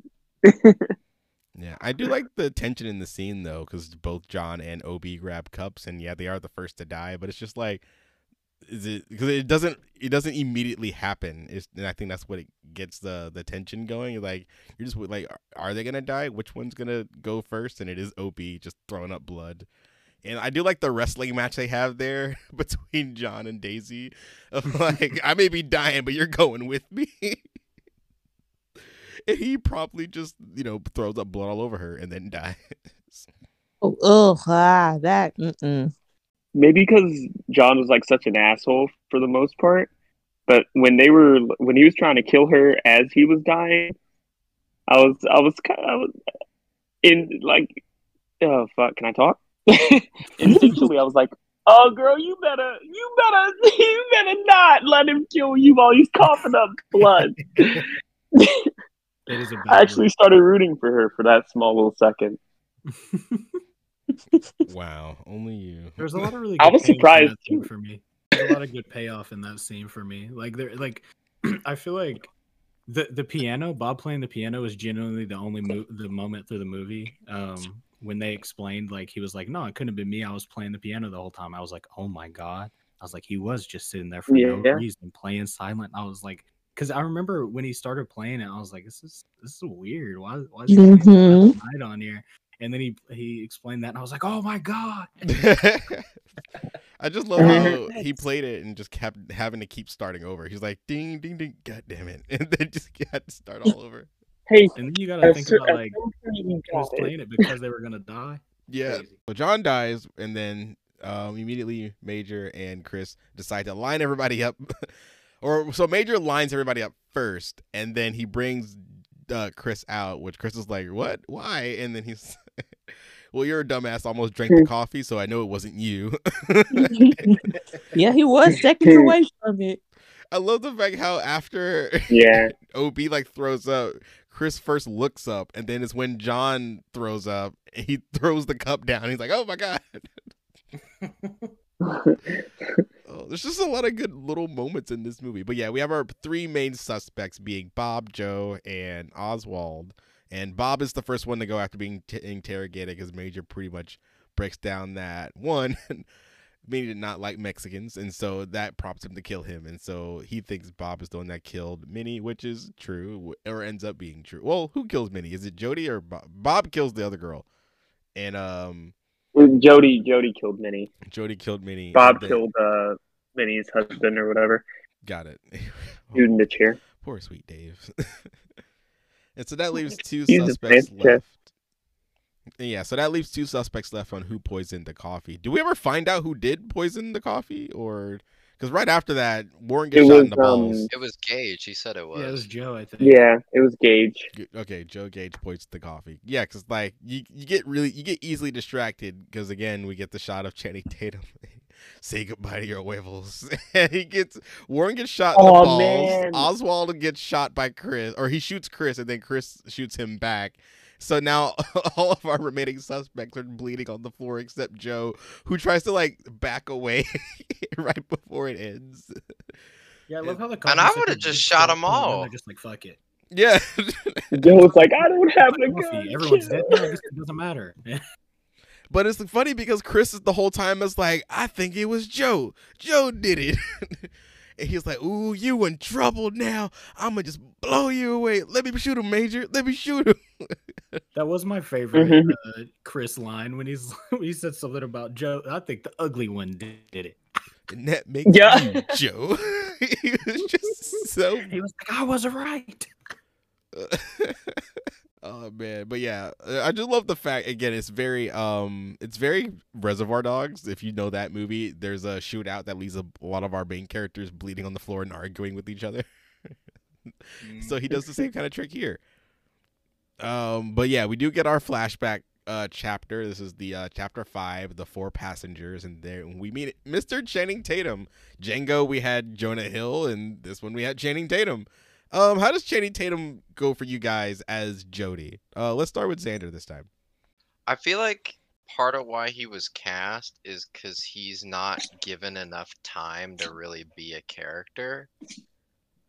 So people could be like, oh, that's Channing Tatum. I'm interested. You know? I don't know. He just kind of meh about him, I guess. All right. Zharia? Well, most of his scenes...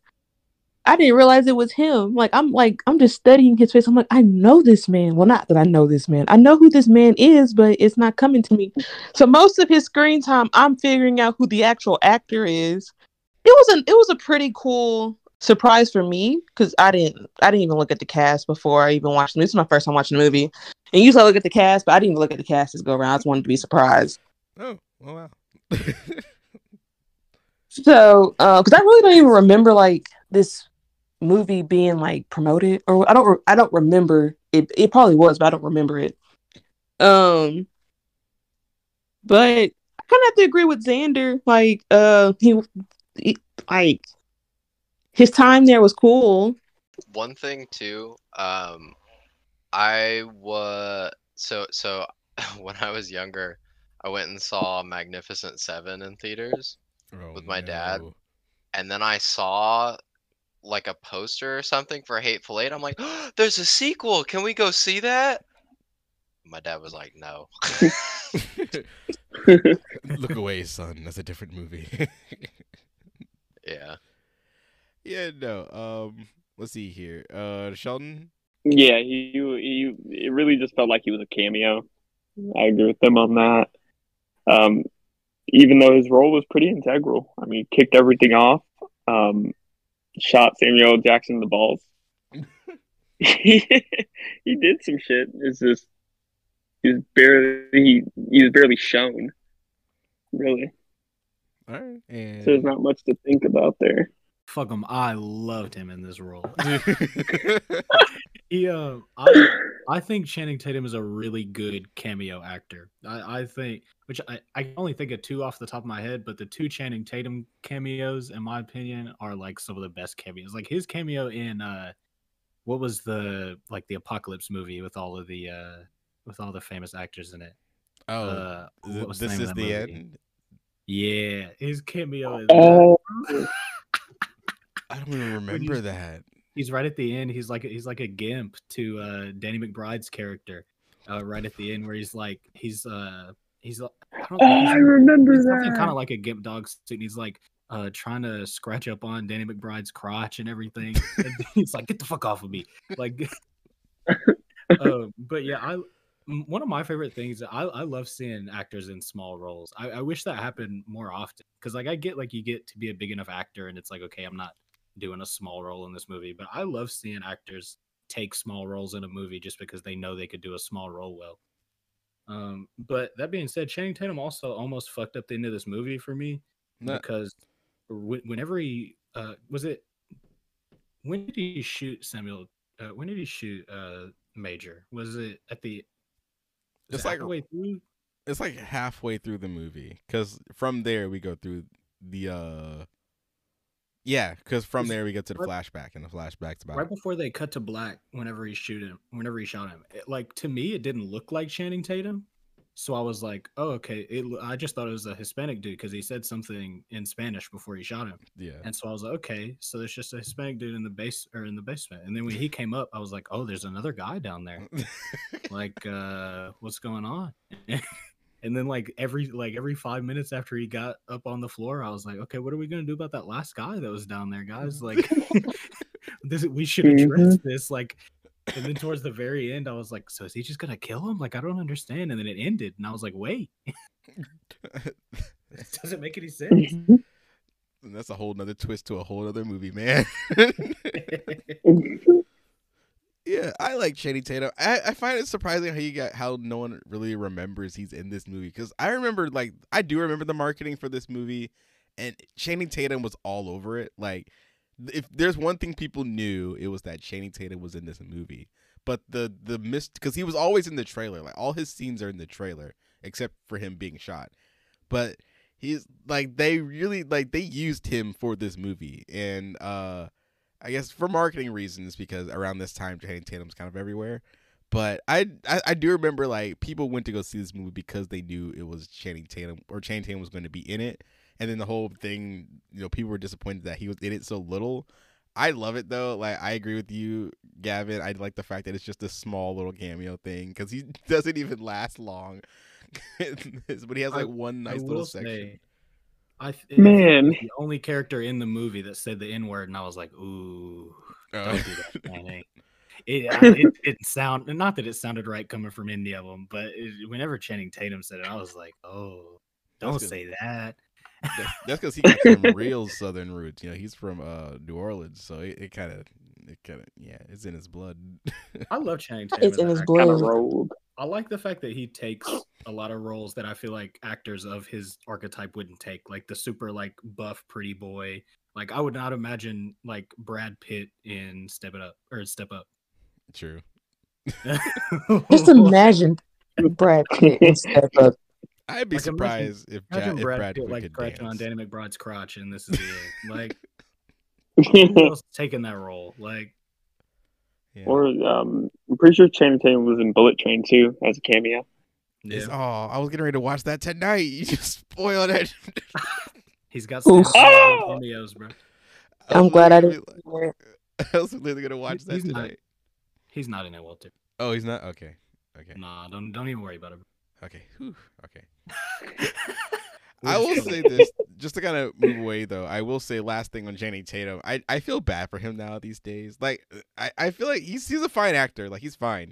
He's not as big as he was. I think he's kind of settled down. But like ever since everything fell through between him and Fox and Disney with the X-Men, we were so close to getting Gambit, and I think he would have been a perfect Gambit for what they were doing, and it just fell through. So I really feel bad for him. I just get sad every time I see him or think about him. But he's a really good asset to this movie. I think he steals the show, honestly, in this little midsection where we do see how everything went down. And just the fact that they just went to this haberdashery and just raided the place, essentially. They just shot up everybody because they could, because they had this mission to get this mission to get Daisy, so everybody else was just kind of collateral. But I do like the scene between him and Bruce Dern, though. Just him being like, hey, old man, you shut your mouth. You don't say nothing. As he walks into the basement to hide for like 3 days. Which I feel like if they didn't leave the old man there, they could have got their plan done. Like, right. there's so many steps they could have gone through to actually accomplish their plan. Like, why did they not kill John as soon as he walked in? Right. Like, there's like nobody else. The only people in the building were people that knew about the plan and John. They do mention that True. It was because that Major and Chris were along that the plan didn't go as they hoped, so there were 2 extra people. But like, there's 3 of them and like 5 of you guys. But at that point, Major and OB go outside to move the bodies, so it's like just kill John and hold him at the door. Like they're not taking off. Nail the door shut. Exactly. Use 2 boards though. There's also another lady in here. She goes by 6 Horse Judy. Doesn't really matter, but that actress is just a friend of Tarantino, so she comes up in these movies often. But, you know, she's just weird. I'm from New Zealand, and then immediately dies. All right, so getting towards the end here. Let's see here. So, yeah, Channing Tatum. So Jody and Daisy get their little reunited scene, and he is immediately shot in the head. She screams her butt off, and I'm like, oh, that's hilarious. But, yeah, I do like the fact that he just immediately shoots her. He's like, that's what you get, you bushwhacking castrator. That was another one of my favorite details too, because like if you watch like when John's like literally throwing up blood in her mouth, she's just sitting there laughing, but she gets like a little blood in her hair from her brother, and she's like just like really hard trying to take the blood out of her hair, like for the next 5 minutes. Man, it wasn't just blood. She had brain matter in her hair. Hey, I'll take brain matter on my face of before I that take man bloody puke in my her mouth hair. and laugh.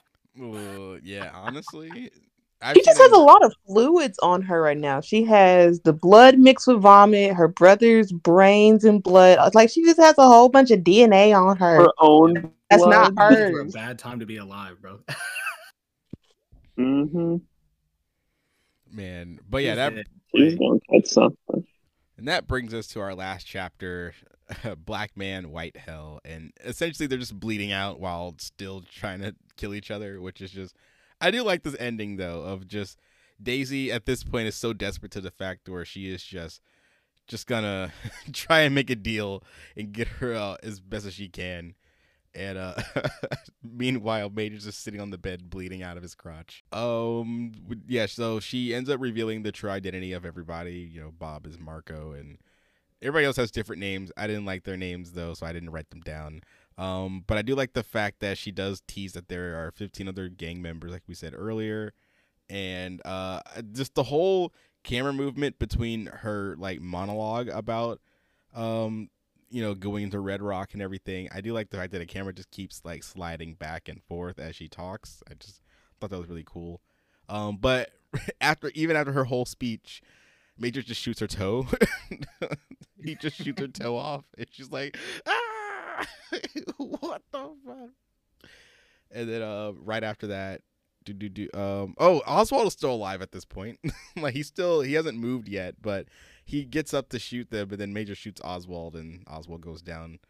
Joe is also still alive, and he has the gun under the table, which they kind of teased earlier. But I love the fact that he lifts the gun up, and then immediately he gets clipped by everybody. Well, all he had to do was just stand up and shoot. He kicked the chair out from under him. He did the most, the absolute most. That was a cool kick, though. He flung that chair. That was pretty sick. You're not telling me they didn't see that gun hanging from that table is not thick enough that you wouldn't see that hanging from the bottom. But yeah, it's just your normal Chekhov gun. I guess it was dark in there. Well, no, the lighting in this movie is pretty good. I love all the lighting in this movie. Everybody's pretty lit. There's a lot of tropes in this movie. It's one of my favorite things in westerns is when you're disarming somebody and they're like, "All right, pull out the other gun." Like when Channing Tatum was in the basement, yeah, and he's like, "I bet he's I love another that. one. I bet he's got another gun." He said, "Throw the other one up." I told you. I don't got another gun. Well, I bet you better shut out another gun before I shoot. And he throws it up anyway. I'd love to think Channing Tatum was just literally pulling a gun out of his ass. He's like, "Damn it!" It's like that old Wonder Woman meme of where she left how does she get the sword in her back, and it's just like clenched between her ass. Jesus. Like I said, Daisy tries to make a deal, which everything she says kind of just feels like nonsense. But I love the fact that Chris kind of just humors her. And so at this point, for some reason, Quentin Tarantino decides to use slow motion. And so whenever Major talks, I guess because he's bleeding out the most, he just goes, "You're gonna make a deal with this diabolical bitch." And then we were kind of rolling our back eyes to at normal that. speed. I was like, "What are we doing?" Yeah. Yeah. I loved it. I was like, yes, that is that extra level of pretentiousness, and I'm like, yes, give me more, because it kind of borders on camp, but like it was just really fun. I feel like whenever dramatic directs, he's just like, "Yeah, I can do this." So yeah, we'll throw one more in. I love the fact that Chris goes on his own little because he's literally the last one standing, and he goes on his whole little monologue about how he's the smartest in the room, and then he's like, "I don't feel so good," and then falls, and so Daisy rips off John's arm to get this gun, and the whole time Major's just on the bench like, "Get up, white boy, come on, get up." He was giving her way too much time. Like, before, he didn't move at all. She chopped dude's arm off, fucking got all the way damn near to the gun. He didn't move at all. Nuts? Can't walk? I don't know, man. If my nuts get shot off, I'm probably good with going anyway. He couldn't even feel his butt. It seemed like he really wanted to live. I would have thrown myself on that ground if I was feeling the way he was feeling. I'm gonna shoot this bitch. Steven would not have gone down like that. No. Not for Calvin. Not for Mr. Candy. No.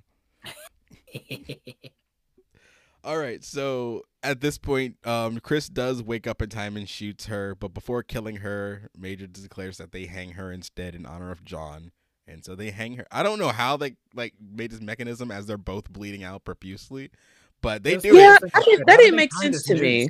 How did they tie this intricate ass thick noose? Yes. Did they just have it lying around? Was it on Bob? Was it? All they needed was a rope. But Waldo might have had it. He was the hangman. True. Yeah, true. True. But I just don't know where this random strength came from, because both of y'all just out. That's what bugged me too, right? If you can help Chris pull while he's her pulling, up. is like all up in Major's crotch. Yeah. Like when they let the tension off, he comes back up from in between his legs. And I was like, I know that shit hurt. Probably went numb at that point, though. Maybe he the couldn't feel nerves his have ass. died. I couldn't see that.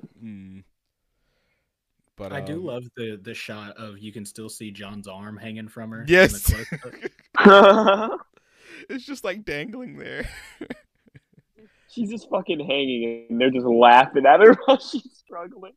I did also think it was kind of like, I guess I can kind of see it, but I did think it was kind of weird that Major was like, yeah, we gotta respect John's last wishes. Like, you ain't give a fuck about John's wishes this entire fucking movie. What do you care about his dying breath?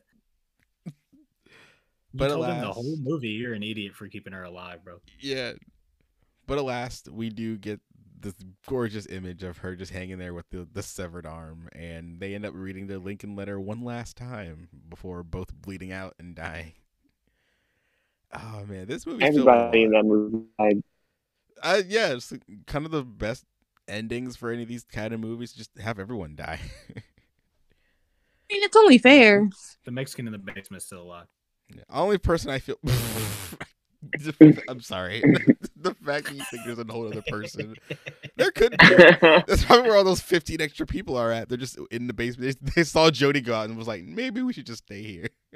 I half expected the very end of it to be the black guy that they killed in the little storage room outside to come back somehow. I was like, he's just that would be that would be very Tarantino.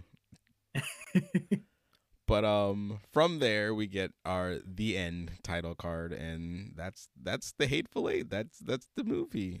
We're gonna do this. We're gonna do it right. Do you recommend the Hateful Eight? Start with Gavyn. Fuck no, I'm just playing.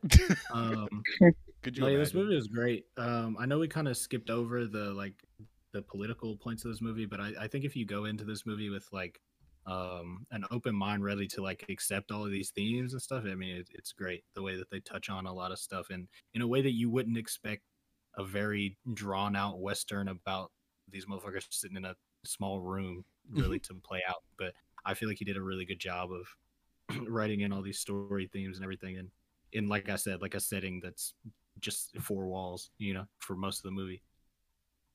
So yes, definitely recommend. Great movie. All right, and Shelton, do you recommend Hateful Eight? Yeah, I do. I gotta agree with him on that.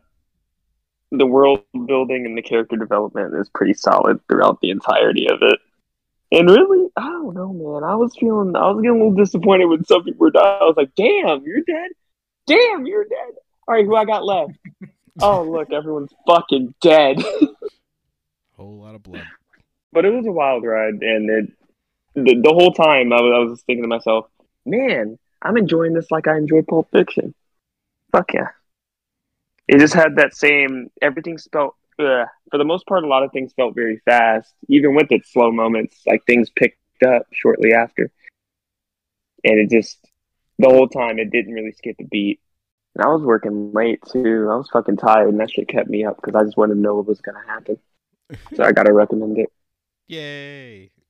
I do want to jump in real quick with what he said about some of the stuff happening fast. I feel like the setting really helps that. The fact that it's in this small, I feel like anything happening, as opposed to the nothing happening that happens a lot in that movie. I feel like it being in this small room makes anything happening a big deal. So when it does actually start popping off, it's very intense and entertaining. Xander, what about you?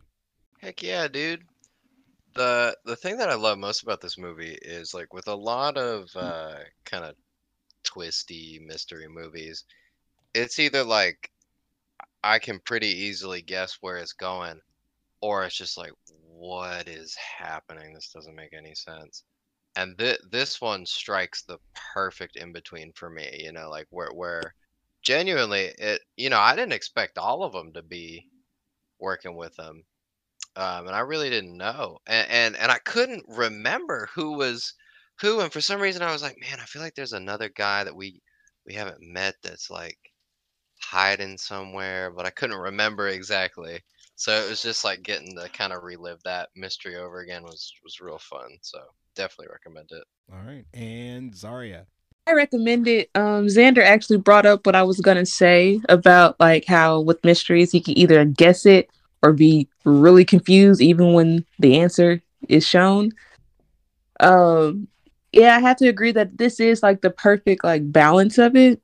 Because like for the most part, I knew where the mystery was going, and then but yeah, I did not expect for everyone that was there knowing about this, what was going to happen.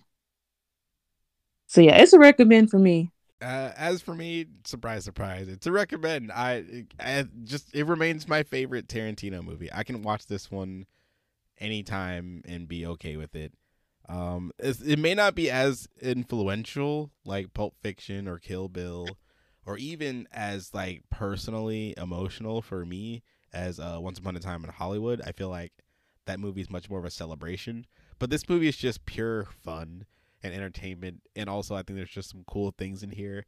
I think the politics and the stuff that we didn't really get into as much, but they're still relevant. Surprise, but like it's still pretty good. I think all the performances here are really good. Samuel Jackson, I would say, as far as like the best acting in this is definitely Samuel Jackson, Jennifer Jason Leigh. I would throw whoever played Bob, Damien Belch, whatever his name is. I'm sorry, Bob, and definitely Walton Goggins as Chris. I would also throw in Channing Tatum. I think with the little that Channing Tatum gets, I think he does a good job with. He's pretty menacing when it is down to him in general, him and the general, I should say. But yeah, it's just this remains my favorite. I think it's a great mystery movie for people wanting a more unorthodox mystery, which is what this whole little ending series of the year is about. And so, yeah, with that being said, thank you guys for joining me. Again, I love this little unique group we have here, our two newbies and our two old timers. Sorry about that. Sorry for the wording, but you get it. You get it. You think we're old. That's what I got. No. See, no, you got me talking politics. No, you're not old. Oh no. Oh my god. Okay. But yeah, thank you guys for listening to another episode. We are winding down for the year here as the holidays are setting in, and as the Murder Board will be closing shop for a while. But we have two more episodes left. Two more episodes left before we end the year. And the next episode I'm also very excited for because, well, the next couple episodes, but next week we will be talking about Brick. We're diving into another director spotlight with Rian Johnson with one of his first films, Brick, which is you stop that. You stop that right now. Drag him. Drag him. I love Rian Johnson, and Brick is the movie that made me love Rian Johnson, and probably why I did go into The Last Jedi with a lot of hopes, and why I still love that movie. God. So yeah, we're gonna learn about how he approaches. You just had to, didn't you? Yes. Never mind, it's fine. It's okay. Everything's fine. Happy Friday. I think you guys are liking. Whoever's on the episode, Xander, Shelton. I hope you guys come back specifically, but I think you guys would like this movie. We got Joseph Gordon-Levitt and Megan Good in this kind of like noir suburban crime mystery. Again, but it's Rian Johnson. The plot's gonna be very twisty. So I'm excited to expose this movie to you guys and see how you feel about it. But with that being said, we are gonna end the night. Good old Mary Todd is calling, aka my mom. So we'll catch you again on the Murder Board. All right, Joe. do do do do do do do.